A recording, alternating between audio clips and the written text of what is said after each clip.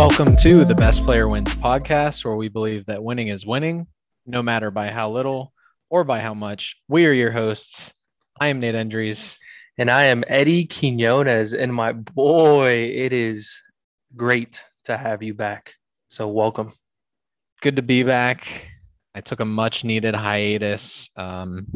As most of you know, since I shared in the chat, I was a little bit frustrated back then when I took a step away from the podcast from some of the trades that were going on. But something that maybe most of you didn't know that was also happening in the background was I was trying to finish out my CPA exams. There are 4 different exams that you take to become a licensed certified public accountant. I just finished my last exam about a week and a half ago now. So waiting for the score on that, but I feel pretty good about it. Feel like I'm probably done at this point. Again, find out my score officially next week, but felt like it was a good time to jump back into the podcast now that I have a lot more free time since, those exams, they were taking my free time 5 days a week minimum, 2 to 3 hours a day. So this podcast, when I just wasn't having fun with it and it started to feel more like a chore for the precious free time I already had, it was time for me to take a break back then. But I'm back. I'm excited to be back. I'm excited to be jumping back into this with you every week, Eddie. Yeah. And of course, we had a conversation kind of when all that was going down. And, I'd let you know, take the time that you need. It's understandable. I mean, you need your time. You need personal time. You need to enjoy the things that you do. And I know that you're a busy man. Work never lets up for you, and you never let up on yourself. So I think it was a much needed time for you to take off, and I'm happy for you to be back. I'm glad, and I'm excited to keep this train rolling. Yeah, I appreciate that. Appreciate you carrying the baton while I was out. And big thanks to Jake for stepping in for the majority of the weeks that I was out and doing a great job. I know Nick did an episode, Mike did an episode. So all the guests that you had on to kind of take my place over these past, what has it been now? A month and a half, 2 months. They've done a great job, but special pat on the back to Jake, because he's definitely carried the brunt of sharing hosting responsibilities with you. And he did a great job. So, and that was actually echoed to me by other people in the league that they really enjoyed having Jake or listening to Jake be a co-host every week. So great job to Jake. But without further ado, let's jump into this week's episode. It is our 11th episode of the 2021 season. We're in week 11, ironically. So for our main content this week, we are going to be going over, as always, the prior week recap, the standings update, and matchup previews. But this week, we're also actually going to take a little bit of a deep dive into a couple of the teams in our league. And I presume, Eddie, that you probably chose teams that are still alive, that are not totally shut down. At least that's what I tried to do. But I guess we will get into that once we dive into that main segment this week. But let's go ahead and start off with our prior week recap. Eddie, give me your biggest upset coming out of week 10. I think this one was a pretty interesting one, and you might have the same option here. And I had Michael versus Damon. Obviously, Damon, in terms of our rankings and standings, is a little bit higher than Michael. And Michael kind of needs to keep winning out and keep hitting that league median to keep his playoff hopes alive and kind of make that last minute push here. And he did so. His team put up nothing really ridiculous, nothing compared to kind of some of the big hitters in our league right now, but he put up an honorable 140.98. He had a few players play really well. Diggs had 30 points. Gibson had 21 points, and Ezekiel Elliott had 20 points. He did have a few players kind of just not perform very well, but even with that being said, he was still able to pull off the upset here and kind of catch that W this week. So that's who I had. Who'd you have? I had the same. I mean, it's tradition for this podcast to have the same picks. I had the same pick for biggest upset, God of the Super Saiyans versus the Rickus Rick. I did think about going with Kyron over Lucas here, but Lucas's team has kind of been on a free fall for quite some time now. So it only felt right to give props to Big Money Mike this week over a tough opponent in Damon.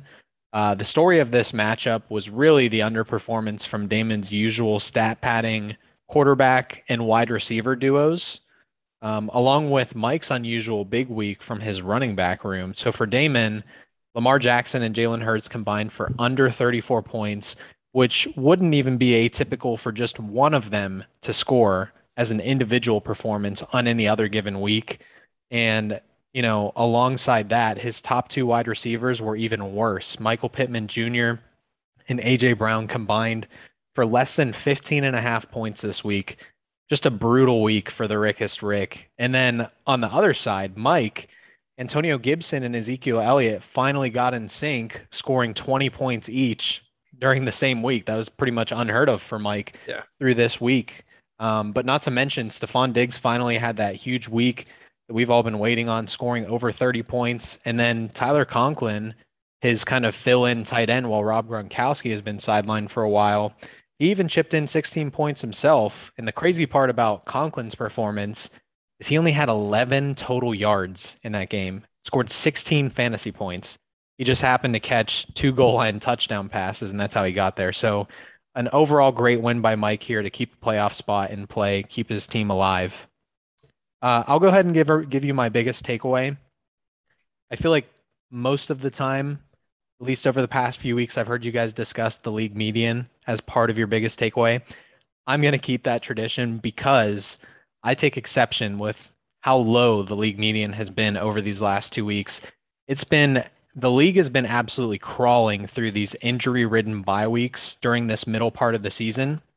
And to provide some context, the league median has been stupidly low these past 2 weeks, sitting at just over 128 in week 9, and then around 120 points last week in week 10, compared to medians of 159 and 154 in weeks 4 and 5, back when the season was still pretty young.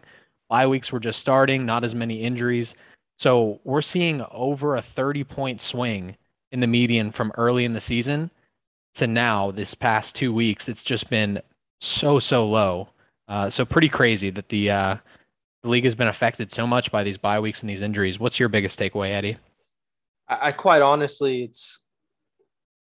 it's similar and along those lines, but it's really looking at some of those higher scoring teams that traditionally have been killing it, plummeting, and then some of those really low scoring teams kind of turning it around a little bit. So just for an example, I mean, Kyron for the past 2 weeks has absolutely killed it. His team has been doing really well. If they would have done this earlier in the season, we would have been having a different conversation about his team just in general. But he's been doing really well. I mean, they put up 159.76 points last week. And if you look at some of the big hitters from earlier in the year, like Sean's team, you look at the Thundercats, JC's team. JC had 109, Thundercats had 118. Sean had 95. And then again, Lucas had 97 points. A really big switch right now. And I think you can attest that to some of the big players have gotten hurt kind of throughout the season. And some of those teams that were dropping really big points had some of those bigger name players. And again, bye weeks are also a part of that issue, but you can kind of see that kind of starting to set in. And then someone like Kyron, who had to pick up some backups along the way and do different things like that, he's actually reaping from those benefits because he has some of those on his rosters. So just kind of the switch in momentum between kind of those lower scoring teams and higher scoring teams is my biggest takeaway.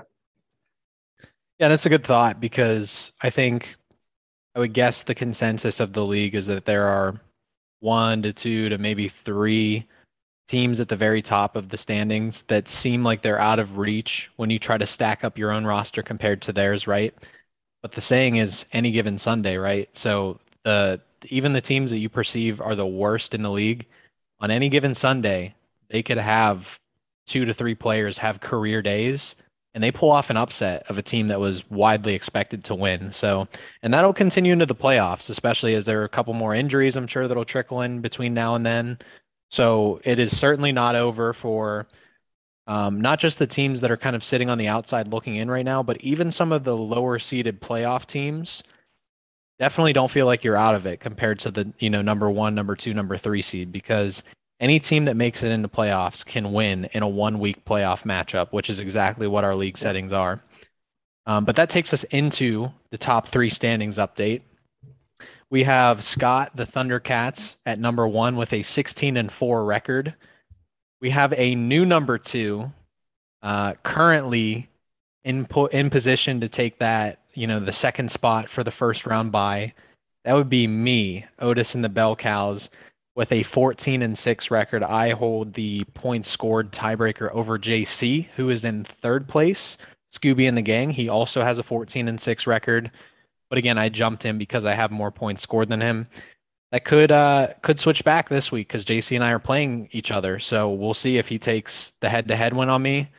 Um, Obviously, he would be in a better position to kind of reclaim that bye week positioning. But I took what, 2 months off the podcast, some PTO. I'm trying to claim some more PTO with this first round bye, baby. So I play JC this week. I play Scott next week. I'm trying to kick some ass, take some names, and take that number one seed so that I don't even have to worry about fighting for a bye week. And I'll tell you what, even if,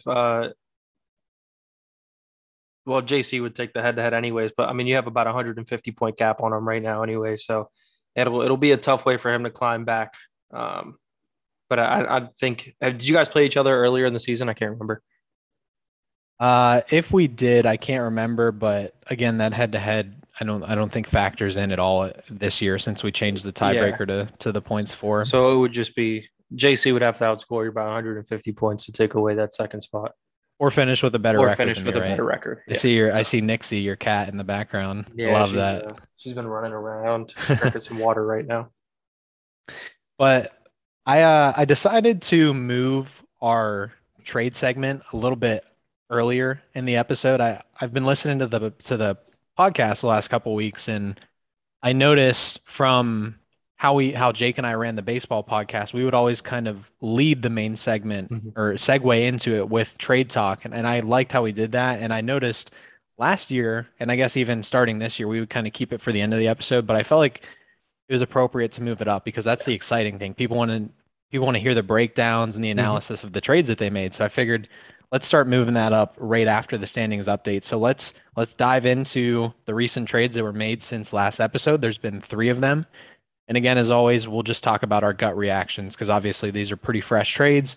We don't know how they're going to age just yet. So the first of the week since last episode was a trade between me and Nick. That's rare, right?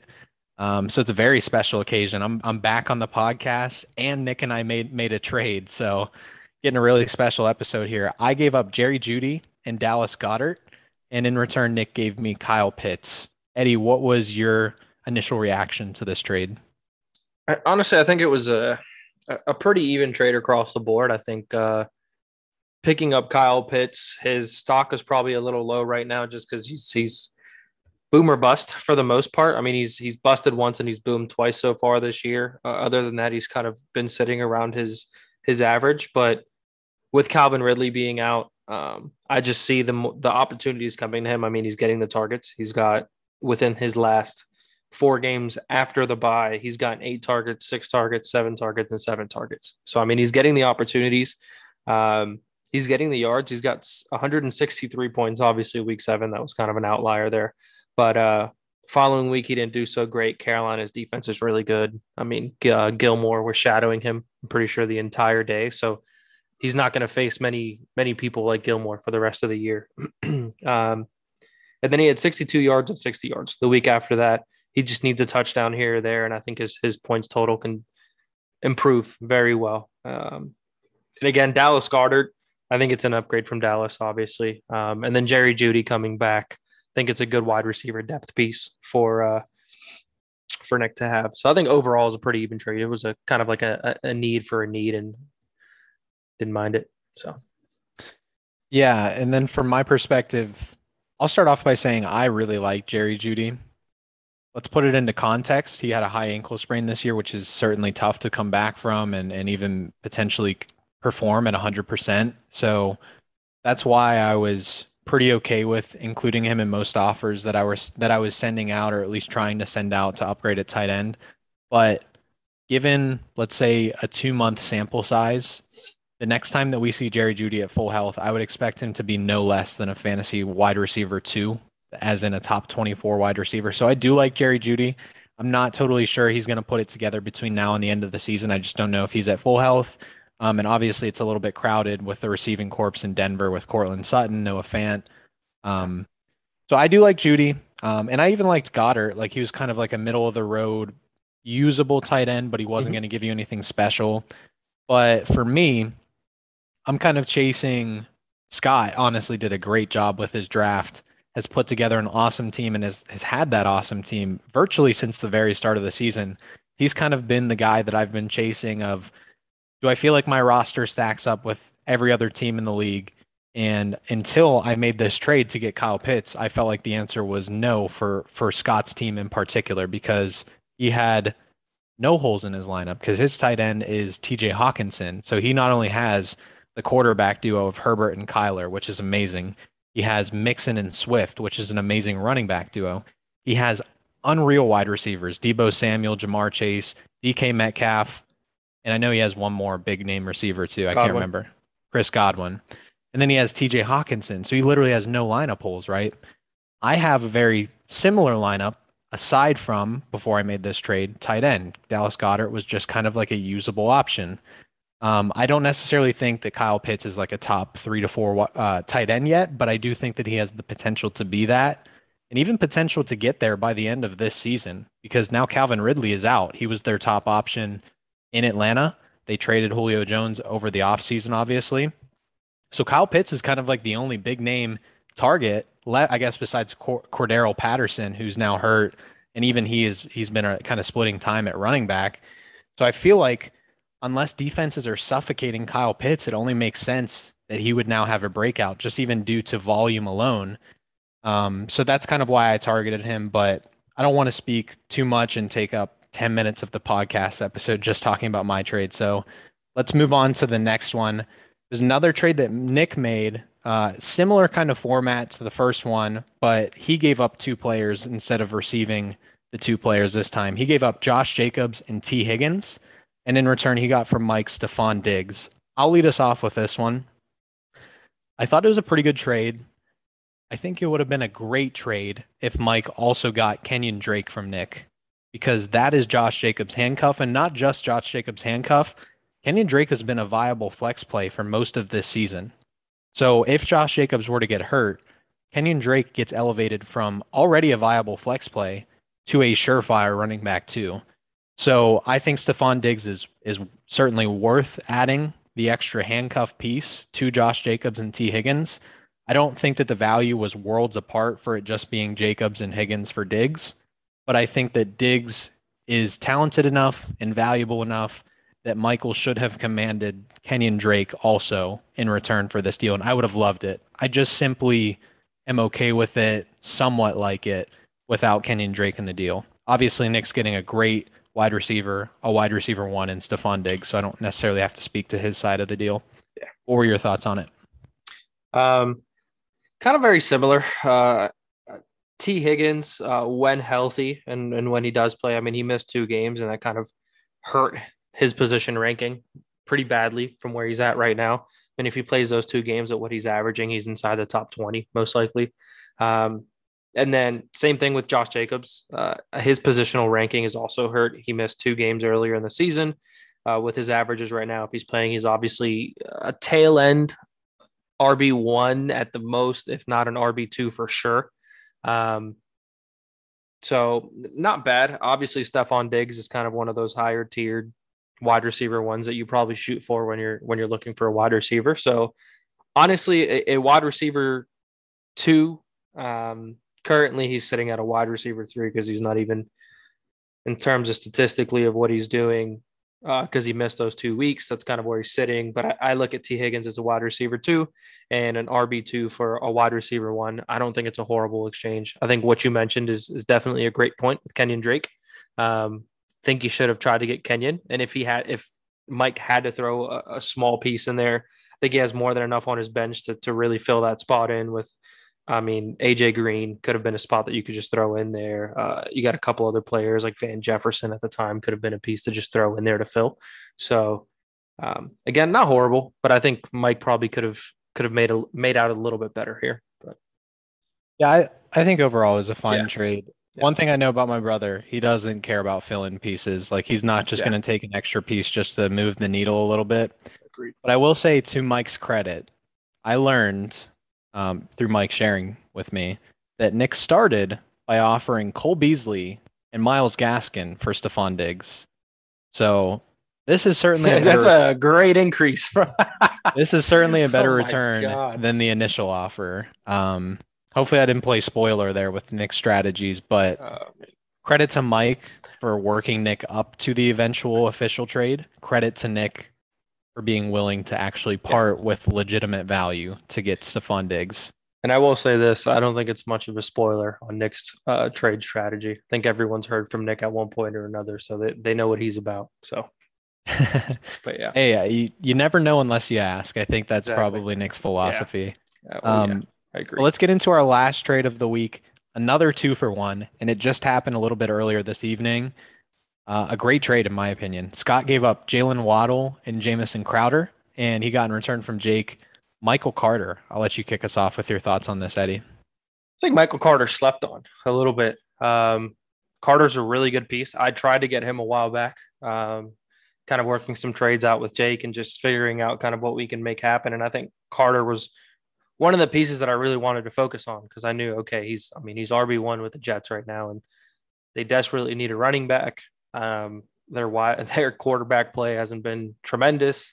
Joe Flacco's starting this week as well, so I think that just helps Michael Carter's case because he's going to get the ball. So I thought overall for both sides, I think it's a really good trade. But I do like the Michael Carter edition here for Scott. So I'm with you to a T. I think that it was a perfectly even trade, and Jake got exactly what he was looking for. He posted in the group chat, "Hey, I'm looking for a wide receiver. I'm willing to part with a running back to get it." But if we're talking about team context, I like the fit for Scott more. That's not to say that I don't like it for Jake. It's just that I can easily think of the position that Scott's in because I think that my team is in a very similar position to him. The one advantage that I felt that my roster had over Scott's was that I had three viable running backs. He only had two. He had DeAndre Swift and Joe Mixon, and he had, I believe, at least DeAndre Swift locked up with Jamal Williams as his handcuff, but he didn't really have a third running back that was a legitimate fantasy play, if not for injury, right? I have James Robinson, Jonathan Taylor, and Nick Chubb, so I thought my team is a little bit more bulletproof to injury than Scott's team is, even though our starting lineups are very similar, and his is probably honestly even a little bit better than mine. But our overall roster build was very similar, except that I had a third startable fantasy running back, regardless of whether someone was hurt. And Scott got that third startable fantasy running back in this trade, and a good one at that. You already described. I agree with you that Michael Carter is underrated. He's been very good this year. His low games have not even been that low. I think most of his low games have hovered around 9 points. You're disappointed, sure, if you're starting that guy in your RB2 spot if he puts up 9 points, but that's not losing you the week. So Michael Carter has been very good this year, and it's been a major surprise to me at least because we didn't even know who the starting running back was going to be in preseason for the Jets. I think a lot of people were thinking Tevin Coleman. Some people maybe were thinking Ty Johnson. yeah, Michael Carter is the guy that's not only the most relevant of the group, but he is a legitimate running back too for fantasy, which yeah. is pretty cool to see out of the And Jets since they haven't had somebody super relevant for a while now. and coming out of their bye week, week 7, he had a total of 11 attempts and 8 catches. The following week, he had 15 rushing attempts, 9 catches. The week after that, he had 13 rushing attempts and only 1 reception. And then last week, he had 16 attempts with 4 receptions. So he's touching the ball, at least after the bye week, almost 20 times a game, which that's a great spot to be in as a running back. So That's workhorse yeah, for, by standards of 80% of the league. Maybe not workhorse for like a Derrick Henry, yeah, yeah. but that's workhorse for the non Derrick freak athlete Henry's, running yeah, backs. Yeah. yeah. So So those are your trades that have taken place since week 10. We'll hopefully have more to share with you guys next week. Let's get into our team deep dive. So we are going to be specifically breaking down, providing a little bit of analysis for, and we haven't shared these picks with each other yet, but we did a team on the rise and a team on the tumble. And I'm actually going to lead us off, Eddie, because I don't want you to snipe me for the team on the rise. I don't often talk about myself on this podcast, or at least I try not to in terms of being biased. But I also try to approach this podcast with very fair, give credit where credit is due.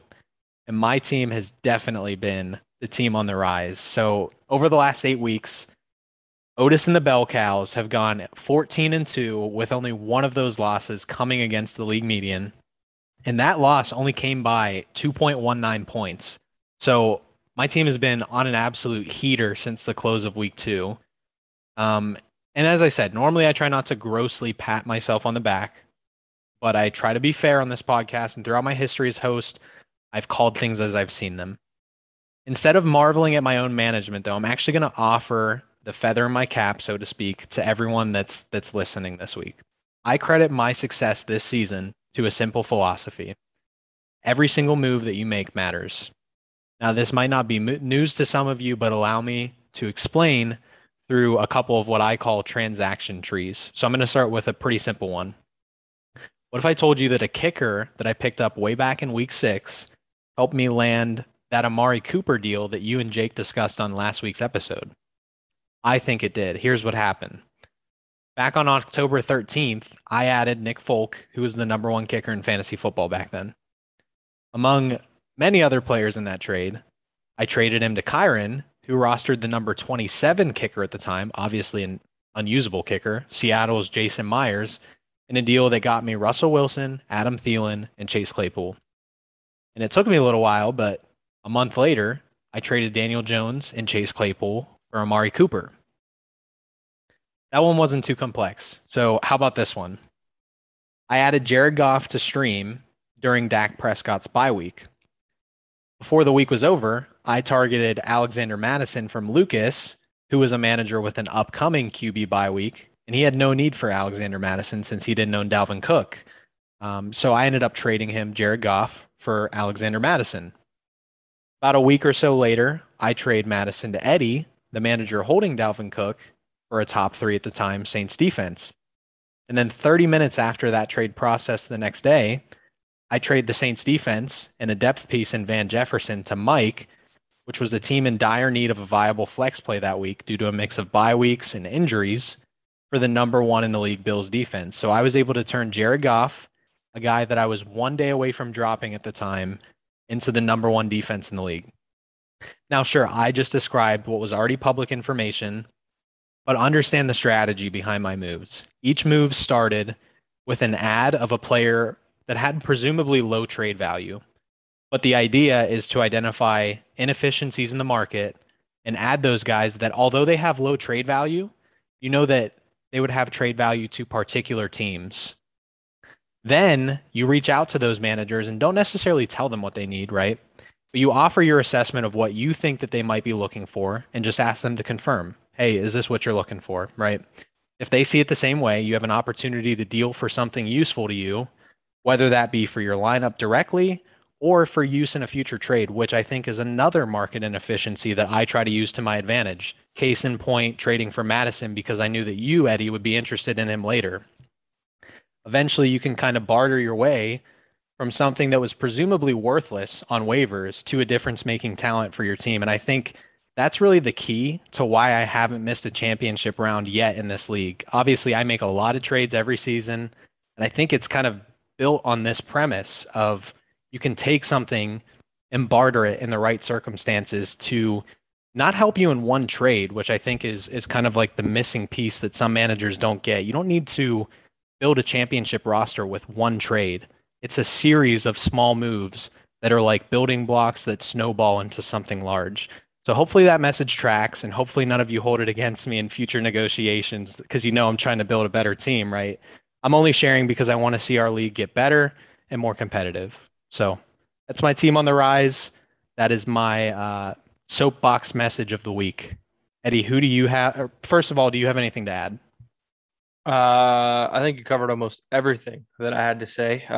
If you've been listening to the podcast over the past couple of weeks, when that set of trades went through, I had mentioned something very similar to this, kind of what you were talking about here, kind of building little trades to make your way up the market and figuring out kind of the big piece and the big deal.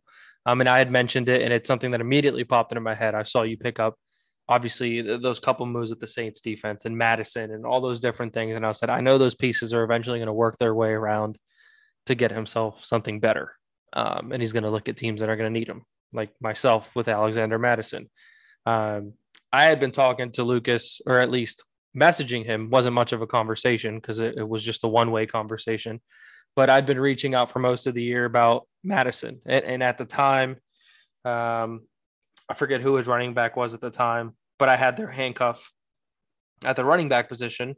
Said, hey, let's just swap some handcuffs and things. And obviously those things didn't go through, but you seized the opportunity, jumped on that moment and knew that you had enough to get Madison because you knew what Lucas needed. Got Madison and kind of flipped that. So my team on the rise was your team. I think it's pretty simple and pretty easy to see. No team over the past 3-4 weeks has been more successful than you have in terms of trading and in terms of just kind of jumping up the standings. So I take my hats off to you. You've done a tremendous job in kind of turning your season around. I think it's a little bit too big of a coincidence now that you're winning. You want to hop back on the podcast a little bit, but yeah, I'll let it slide. I had to wait until I had to wait until I moved up to that bye week positioning to get back on this podcast. Yeah. So I could. He said, "Let me wait till my name is solidified within the top 3 for a couple weeks." And he's like, "I'll jump back." Yeah, I'm not coming back until I'm in the top 2. That's what I told Eddie when I quit. But let's stop talking about my team because truly I'm not. Yeah. So that's who I had, and I actually had a little bit of a curveball here. A team that over the past couple of weeks has been doing really well. And I wanted to give an honorable mention to his team. Obviously, he's out of playoff contention, so this point could be a little irrelevant, but it kind of comes to show that his team is turning around a little bit. And it's Kyron's team. Over the past 2 weeks, he's been 4-0 against the league median and head-to-head wins.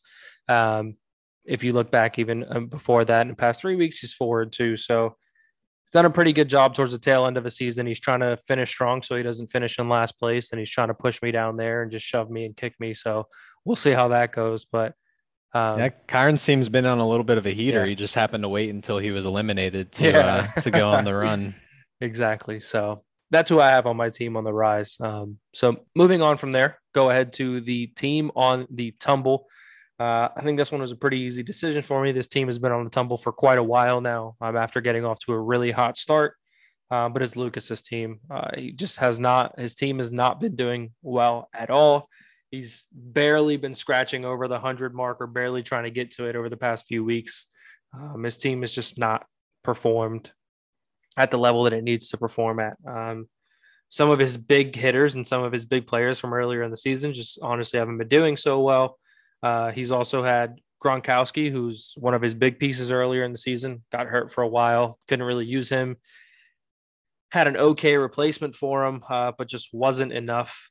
His quarterbacks, he's got Tom Brady, who obviously Tom Brady's Tom Brady, but then he's had to fill in that second position with Heineke and a few other quarterbacks that just haven't been able to do it for him. So, yeah, and his running back situation just doesn't get any better. I mean, he's got Damian Harris and David Johnson at his running backs. So it's just not really a good spot for Lucas right now. So he's been my team on the tumble. Who do you have?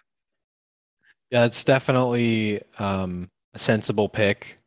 I only didn't choose Lucas because he said that he basically voluntarily locked his team in the group chat. And I, like I said, wanted to try to focus on teams that are still presumably competing for a playoff spot. I assume that Lucas is not, since he said he's not going to trade and not really making many moves at this point. So I ended up going with the other team that I thought made sense for team on the tumble, and that's Sean, the football heads. So over the past 4 weeks, Sean has gone 1-7 and has fallen from the number 3 seed overall to being in danger of dropping out of the top 6, obviously dropping out of a playoff spot. In large part, being fair to Sean, this is due to his first round pick and the 3rd overall selection of our draft, Derrick Henry, who was the number 1 running back at that point, going down with injury for what some speculate will be the entire fantasy season. Obviously, that's just brutal to deal with. But on top of that, Aaron Rodgers and DeAndre Hopkins have missed games due to injury, or in Aaron Rodgers' case, COVID. And he has had to eat buys from Mark Andrews and Brandon Cooks during this stretch as well. Ultimately, I think Sean just kind of got the bad luck bug this season because his hypothetical lineup at full strength would actually be very, very scary with Aaron Rodgers and Derek Carr at quarterback, Derrick Henry and Darrell Henderson Jr. at running back, DeAndre Hopkins and Brandon Cooks leading the way at wide receiver, and Mark Andrews anchoring the team down at tight end. That is a star-studded lineup. Just so happens, like I said, that his best player of them all went down with potentially a season-ending injury and had surgery on that injury, Derrick Henry, and his other players he's had to deal with injury or bye weeks over this stretch. So it's kind of seen him take a major, I don't want to say a major drop. He's fallen from third to sixth, but then he still looks like he's kind of on his way down at this point. So it could potentially turn into a major drop, especially after last week's kind of clunker that he put up. I don't even know if he scored 100 points. I don't know if he was able to manage even 100 points last week, which is obviously unfortunate. But that hypothetical lineup that I just talked about, that could hang up there even with the likes of like Scott's current lineup. So just feels bad for Sean. Hopefully it's not going to be a lost season for him, but at this moment in time, it just seems to be trending down rather than up. So it looks like his season's going to pan out very differently from what could have been based on the injuries that he's dealing with. I think that he's going to have to shore up his running back and flex options to make a really strong, consistent push at a playoff spot. And then obviously, even if he's able to get that playoff spot, to be able to make a deep run once the playoffs start, again, I think he's probably going to have to shore up running back and just kind of get better flex options. So team on the rise, we both had Otis and the Bell Cows. Team on the tumble, Eddie had Hugh Neutron Lucas, and I had Sean the Football Heads. So that is your team deep dive for this week. Eddie, let's get into matchup preview. Looking ahead at week 11, give me your best matchup this week. So I actually had two here. I'm going to take the one that I don't think you're going to say. And I have your matchup versus JC. There was another one that was really close there. So we'll go ahead and roll with that one. So I think this is, like we mentioned earlier in the podcast, I think this is a pretty important matchup in terms of kind of who can still contend with Scott in that first place spot and inch a little bit closer to him to take that bye week and who doesn't. The two of you have a pretty decent lineup. Obviously, your lineup right now with Dak Prescott, Russell Wilson, Jonathan Taylor, James Robinson, CeeDee Lamb, Adam Thielen, Kyle Pitts, Nick Chubb at your flex, and Amari Cooper. And then on the other side, we have Miles Sanders supposed to be coming back this week, which I think that's a really promising point for JC. Najee Harris, Kirk Cousins, and Matt Ryan.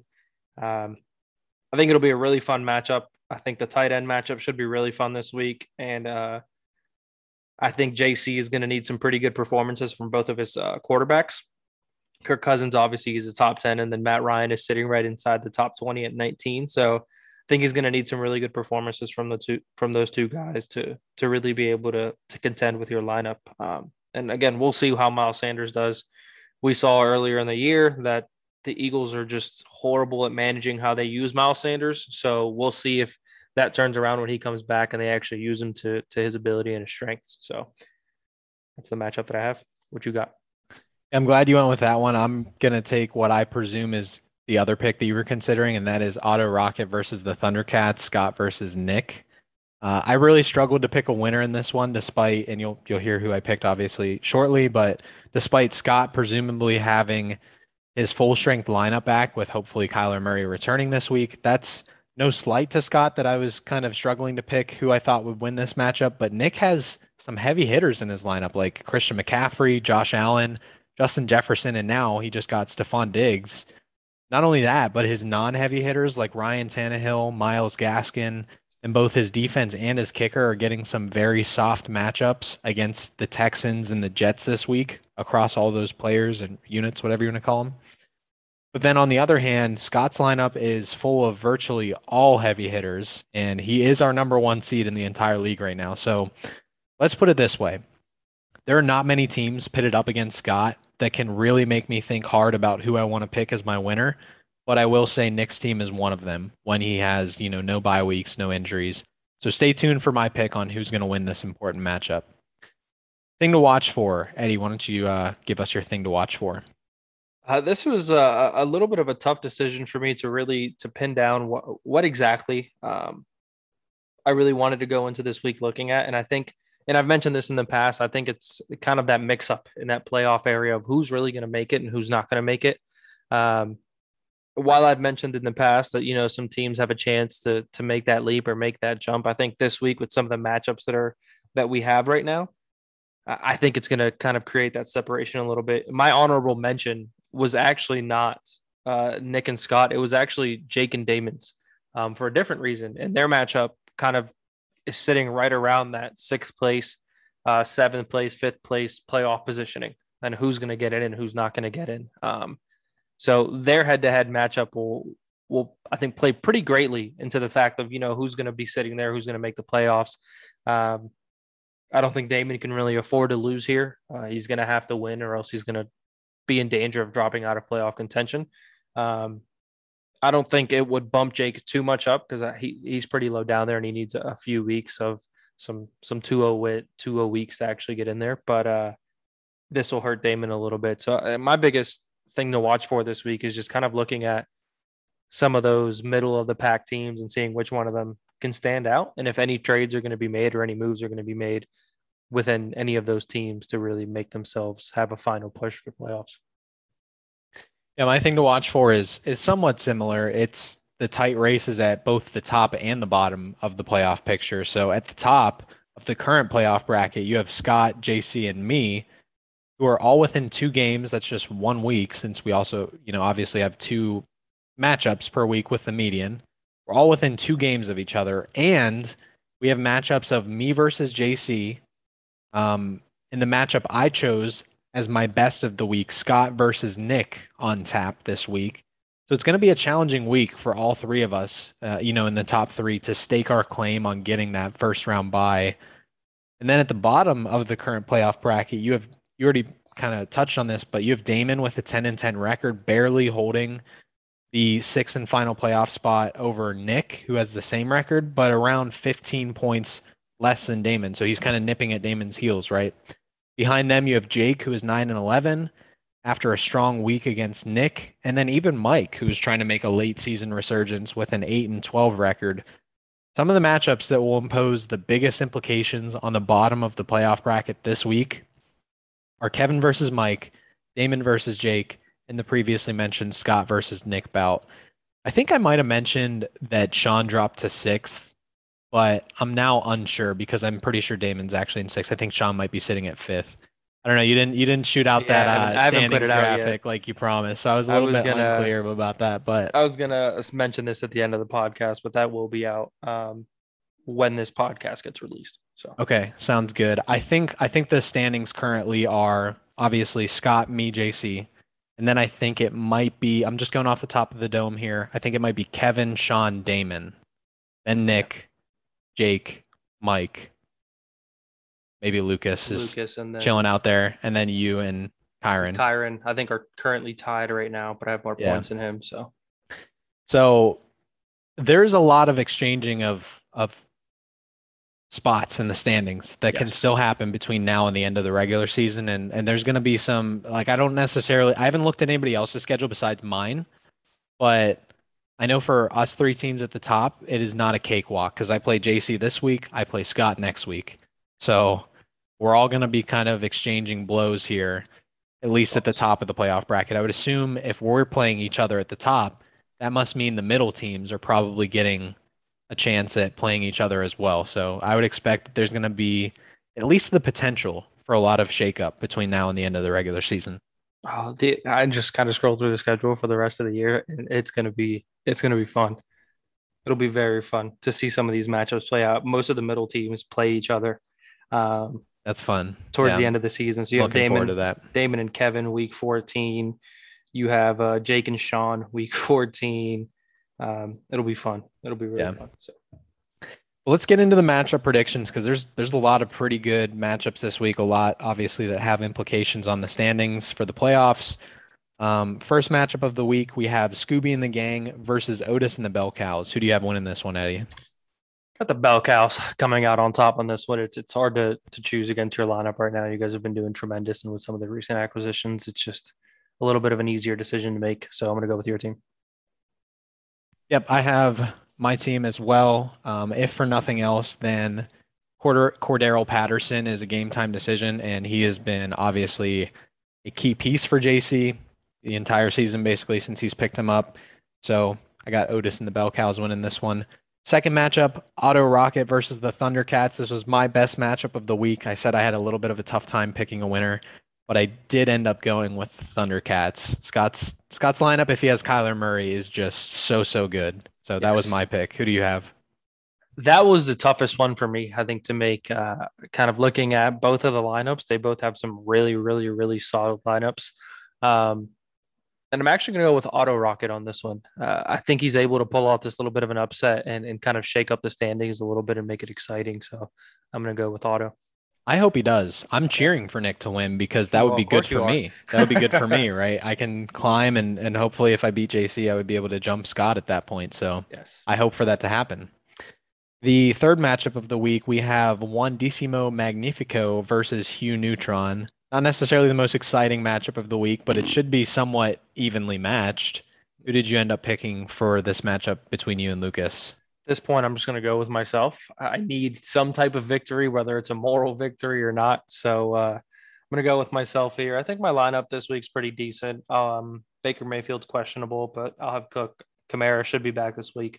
DJ Moore picked up Brian Edwards off of waivers, and he's had a pretty solid week last week. Um, so yeah, and Edwards, I did pick him up before I was shut down. So throwing that out there just for anybody who's curious. But yeah, I ended up going with Lucas in this matchup. Not really a heavy rhyme or reason. Just kind of taking a quick scan at both of your lineups and what you have to work with this week. I just like Lucas's chances a little bit more, but guess it doesn't really matter too much, no matter which way this matchup shakes out. But let's move on to one that does matter and could spell just about the end of the season for one of the teams if they're not able to pull out the win. Randy Marsh versus God of the Super Saiyans, Kevin versus Mike. I have Mike keeping his season alive here, winning head to head against Kevin. What is your prediction for this matchup? I have the same thing here. Obviously, Kevin has a little bit of a question mark with his quarterback situation. Ben Roethlisberger is supposed to be out again. At least ESPN has him out again. I'm not sure if he's going to be playing, um, but we'll see.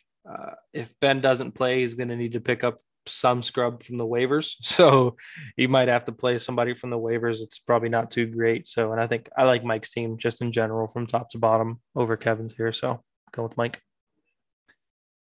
It brings us to our second to last matchup, Rolf Boy Kyron versus the football head Sean. Kyron was your honorable mention for Team on the Rise. Sean was my pick for Team on the Tumble. I kind of made my pick accordingly. I chose Kyron to keep the ball rolling here against a struggling football head roster. So I have Rolf Boy winning this one. How about you? That is exactly who I have winning this matchup. Again, Kyron's team has kind of been on a roll here as of late. So we'll see. Obviously, the biggest question marks are if Chubb does play, Dearness Johnson kind of gets a little bit of a his production's obviously not going to be as high just because Chubb's going to be back, so that's going to hurt him a little bit. But I think the rest of his team will be able to push it out. I think Cam Newton's going to drop 35 points this week. So 35. You didn't even put him in the fantasy over under section. That would have been a nice that would have been a nice one. bold take for fantasy over under. I mean, he's playing Washington's defense, which they're terrible. Now 35 is a little bit of a stretch, but what a story. Washington's defense was, I believe, one of the top 3 to 4 drafted, yep. like consensus in all leagues. They're supposed to be a really good defense this year with Montez Sweat, Chase Young. Now both of those guys are out. Chase Young for the season, Montez Sweat for I think at least a month with a broken jaw. But they've been healthy most of the year, and that defense has been awful. I don't think anybody could have seen that coming. So they've just been on the field way too much. That offense is so inconsistent that that defense is literally on the field so much that it's just hard to get into a rhythm for them. So that team has a lot of talented players. I mean, Antonio Gibson's that super talented, but JD McKissic's a nice compliment. Terry McLaurin is a great talent. Yeah. Logan Thomas, I know he's been hurt, but when everybody's healthy, they have a lot of weapons. I think they just really need to get a franchise quarterback. Heineke's okay, but he's not a franchise quarterback. Yeah, he's 20 viable. You think I thought he was a lot younger than he actually is. He's 28 years old. Yeah. So that he's a journeyman. I mean, he might do well for one season, but they need to get a franchise quarterback before they get good. So yep. The last matchup of the week, you've already briefly talked about it. The Rickus Rick versus Penguins of Madagascar. Very important matchup for the bottom of the playoff bracket. Um, I think that Jake is just a little bit too banged up with losing Robert Woods for the entire season, so I ended up going with Damon here. And also, I guess I should mention Jake has Matt Stafford, who's on bye, so he has to deal with that too. So I went with Damon. How about you? Yeah, same reasons here. I went with Damon here. He's starting Trevor Siemian at his second quarterback position, which is never a good place to be. Um, and again, Matt Stafford's out this week here, so not really a good spot for him to be in general. So I think Damon pulls this one off. Jake was on the same page with you about Cam Newton having a big week. Unfortunately, I felt bad because remember on Friday I messaged everyone like, "Hey, Kyron's going to be claiming Cam Newton because he had Sam Darnold all season. Mm-hmm. Um, let me know if anybody like wants me to strictly enforce the rule and start PJ Walker since he was obviously the transition starter between Darnold and Cam Yeah. Newton, who they brought in. Nobody messaged anything, so I was just like, all right. But then I think Jake maybe just forgot since Kyron obviously didn't have a healthy Carolina quarterback on his team. But I had to be the bearer of bad news this morning and be like, hey man, Kyron's claiming him. I sent a message to the group last week and Jake was like, oh yeah, no problem. Sorry, I must have just missed that. Yeah. But feel bad for making him start Trevor Yeah. Siemian this week. I think if But he has Cam Newton in the spot there, I think I'd it would probably swing one way over the other, but it's just yeah, Simeon's not great. yeah, so it looks like we have all the same picks this week, with the exception of I'm picking Thundercats over Auto Rocket. You are going vice versa. And then you're picking yourself over Lucas. I'm picking Lucas over you in that matchup. But Listen, that one's a little bit inconsequential. the disrespect of you to pick Lucas over me when he has a kicker on by, it just hurts my soul. But it's okay. I'm sure It's he'll get a kicker deserved. in his lineup. I'm sure It's he'll get one in deserved. there. I'm like bottom two, so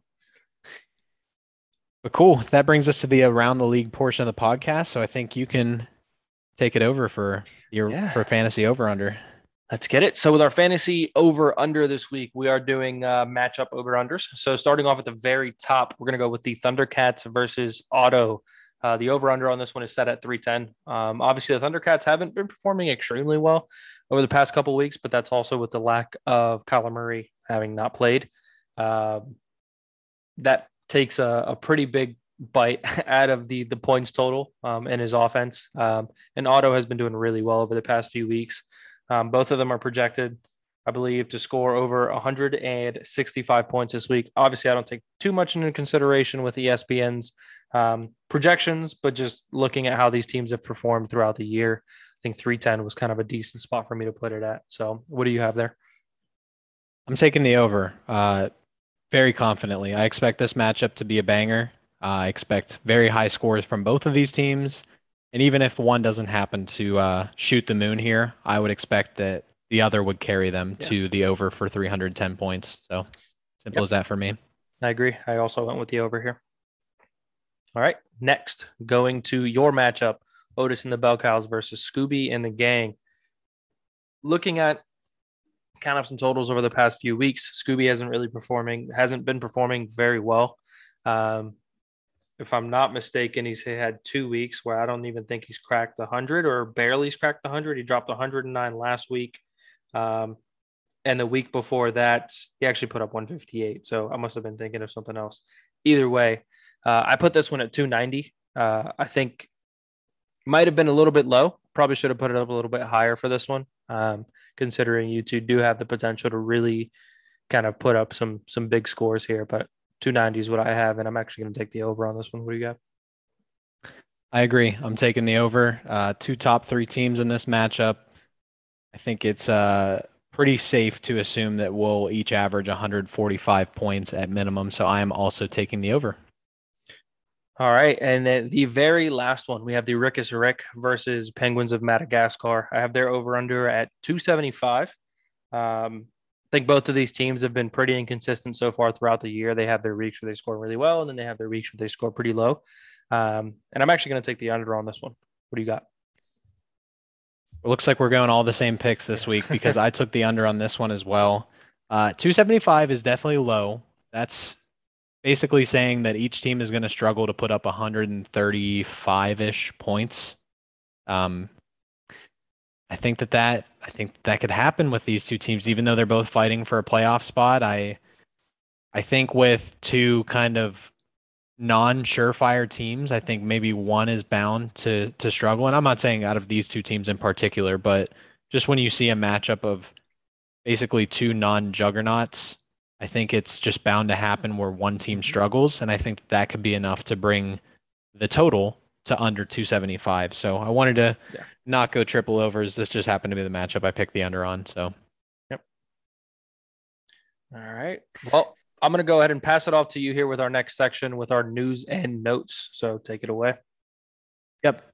To wrap up the episode this week, as we always do with news and notes, the first piece of news is pretty big, and it's a huge blow to not only to Jake but to the Los Angeles Rams because I don't think that Odell can fill his shoes personally.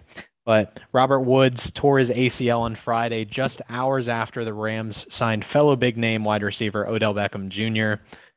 First of all, Eddie, does this all but sink Jake's shot at a playoff spot since he is already playing from behind, so to speak, not being in the top six? I think so. I wouldn't say completely sink him, but I think it hurts pretty drastically. I think he needs every bit of points that he can get from a wide receiver too, like Woods. And he's just not going to have that here, and he needs those points. So I wouldn't say completely. I think if he's able to muster out some things and make some moves and things, I think he can kind of get himself back into kind of that playoff contention and make that push. But definitely hurts. So Okay, so in terms of fantasy, and we're talking about individual player performance, who in the Rams offense do you foresee the loss of Robert Woods hurting the most? I think kind of while thinking about it a little bit more, honestly might be Matt Stafford. Just because I think the effect that Odell had on Baker Mayfield, I think it might rub off on Matt Stafford in terms of trying to force the ball to Odell or getting him the ball because he's going to feel like he's going to need to get those targets to him.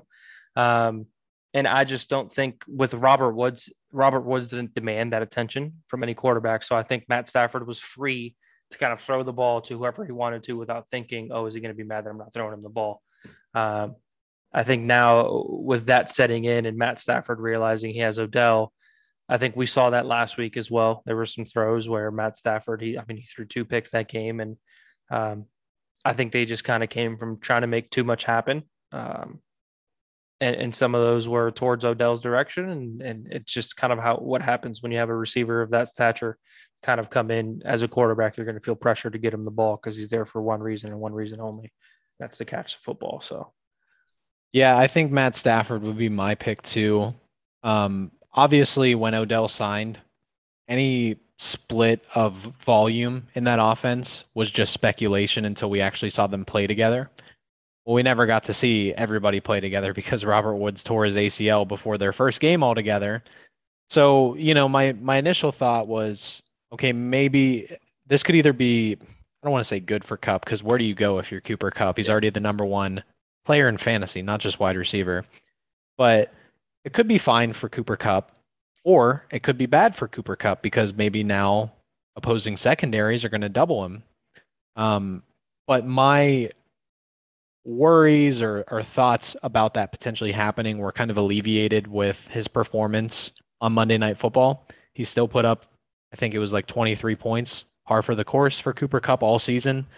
And that was without Robert Woods. So I think Cooper Cup is going to be fine. It looks like Matt Stafford is going to continue to target him very heavily. But then you saw Matt Stafford struggle. Cooper Cup had his run of the mill game that he's been having as the number one player in fantasy all season, but Matt Stafford struggled. So it's not like their success comes in tandem.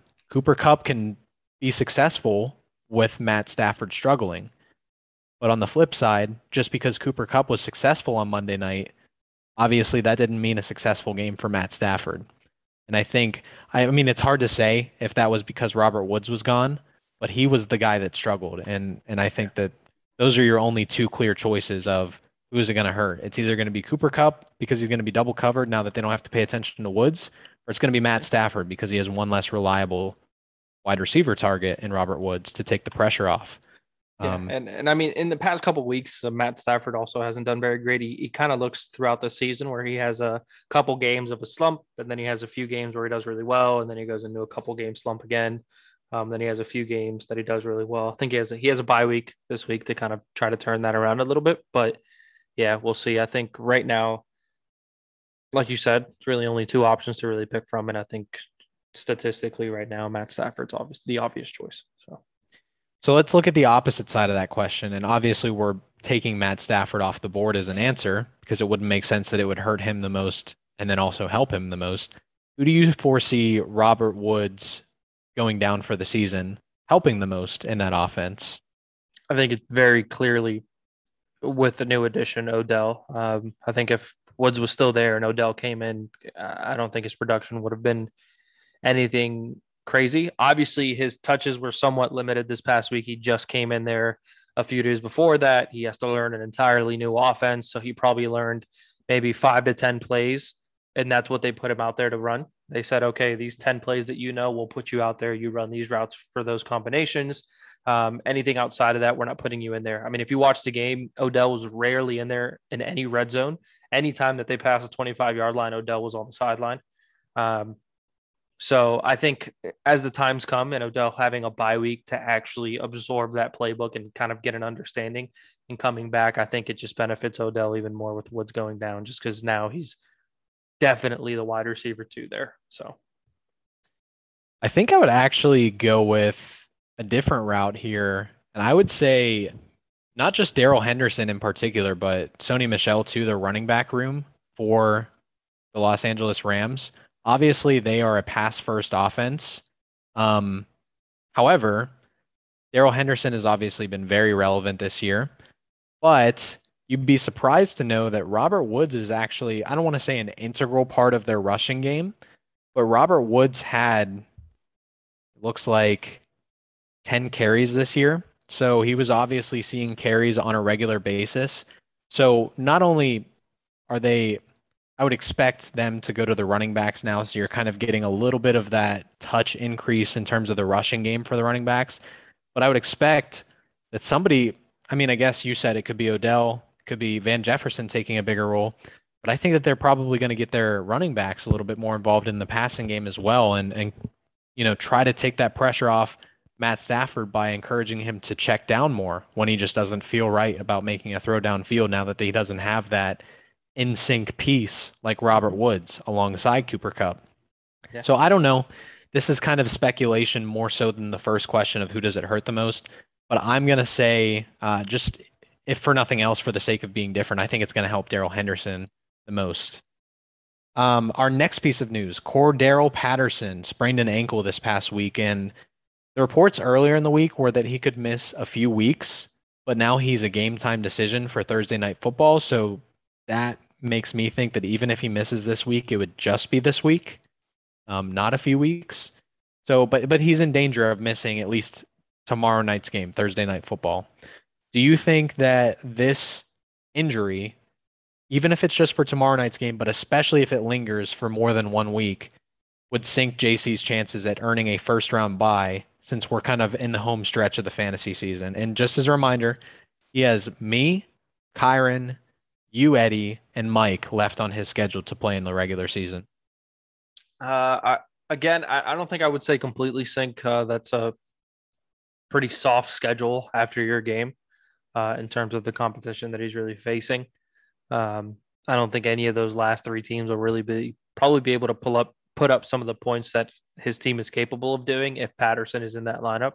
I think if he definitely does lose to you, it hurts a lot. If he doesn't have Patterson in this week, again, that's a very important piece to his lineup, and Patterson gets him a lot of points.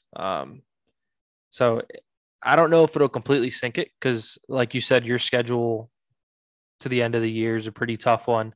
And I haven't taken a look at Scott's yet, but I'm going to assume it's probably a pretty decent schedule since he plays you next week. And so I wouldn't say completely sinks it. I think he still has somewhat of a chance, but it does hurt it pretty bad for him to try to be able to make the playoffs and get that bye week.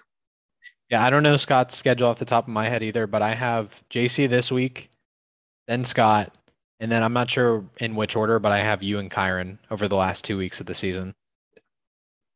Looks like you're looking at Scott's schedule now or bringing it up. So Yeah. So he give you a has second. you next week. He's got Damon the week after that. And then the final week of this season, he has Kyron. So He's got I think he's got I the think he could toughest of the easily three of us. drop two out of those three, depending on Well, he's how playing Nick things this pan week out. too, so Yeah, yeah, I don't think he will because Scott's team is yeah. It's still so solid, good, but it's but still he could something that potentially can drop happen. 3 out of 4, right? Yeah, Because he is Nick, then me, then Damon. Those are 3 tough matchups back to yeah, back to back. He's definitely all 3 of us are going to have to earn it, right? exactly. This last piece of news changed a little bit from when I originally prepped the podcast. Andy Reid said originally that Chiefs running back Clyde Edwards-Helaire has, quote, a pretty good chance to play this week. But then I saw a piece of news today that said that the Chiefs may hold Clyde Edwards-Helaire out another week. So I'm not sure. I think the Chiefs may be on bye next week. Not Yeah, 100% sure. Okay. So I think the idea of that piece of news, if I had to guess, being in on the Chiefs coaching staff is let's just hold him out one more week precautionary, and then he has an entire extra week to recover, and we know we're getting Clyde back at 100% health yeah. after the bye week. That's what I'm happened not with sure. Saquon. Yeah, I'm not sure what they're gonna do. Like I said, Andy Reid originally said he has a pretty good chance to play. Then the report came out today that they might hold him out until after the bye week. But I think the question is still relevant because obviously he's going to return within the next 2 to 3 weeks. With CEH returning, do you foresee him being anything more than a low end running back too? Now, I don't know how fair the question is because I know directly leading up to the injury, he had a string of a couple pretty good games that would have probably put him in low end running back one territory. But I personally do not see Clyde Edwards-Helaire um, over like a full season being. I guess I'm probably spoiling my opinion here, but I don't see him being anything more than a low end running back too. Yeah. Do you think, as he's returning from this injury, that he can be anything more than that? I don't think so. I think their offense has actually done really like pretty well without him in the backfield. The backups have been doing a pretty decent job. I think obviously the Chiefs over the past few weeks have kind of been turning it around. Early on in the season, even when he was playing, the Chiefs just weren't doing that well. Obviously, you probably can't tie that directly to Clyde, just because a few other pieces on that offense just weren't performing very well. But I mean, ever since he hasn't played, they've been doing really well, and I think the backers have been doing a really good job in filling in that spot. So honestly, I can probably see that backfield turning into a running back committee where everyone's going to start getting some touches there. So I just don't think he's ever going to surpass that as a low end RB2. I think that's probably where he'll stay, and it might even drop from there, to be honest. So Could you imagine if the Chiefs drafted Jonathan Taylor instead of Clyde? Woo. Scary. Because Clyde was, I think, the first running back taken in that class, Yeah. taken in the first round with the last pick by the Chiefs after they won the Super Bowl. Imagine if they had Jonathan Taylor. Oh my goodness. Yeah. That offense would be absolutely ridiculous, even though it already semi is. But I mean, with a running back like JT, yeah. Yeah, that would have Kind of been crazy. something. I mean, I love watching JT in Indianapolis regardless. JT is the kind of player I can say with confidence at this point. He would ball no matter where he's at, Yeah. regardless Agree. of offensive line, and that is a rare kind of running back. And I was just about to say there aren't very many running backs that can do it. I think we saw with Ezekiel Elliott. I don't think he's as successful those first couple years when he was in Dallas. If he was anywhere else, that offensive line was absolutely ridiculous. We saw how he did once that offensive line completely went to shambles. He didn't do that great. I don't even think he cracked 1,000 yards last year.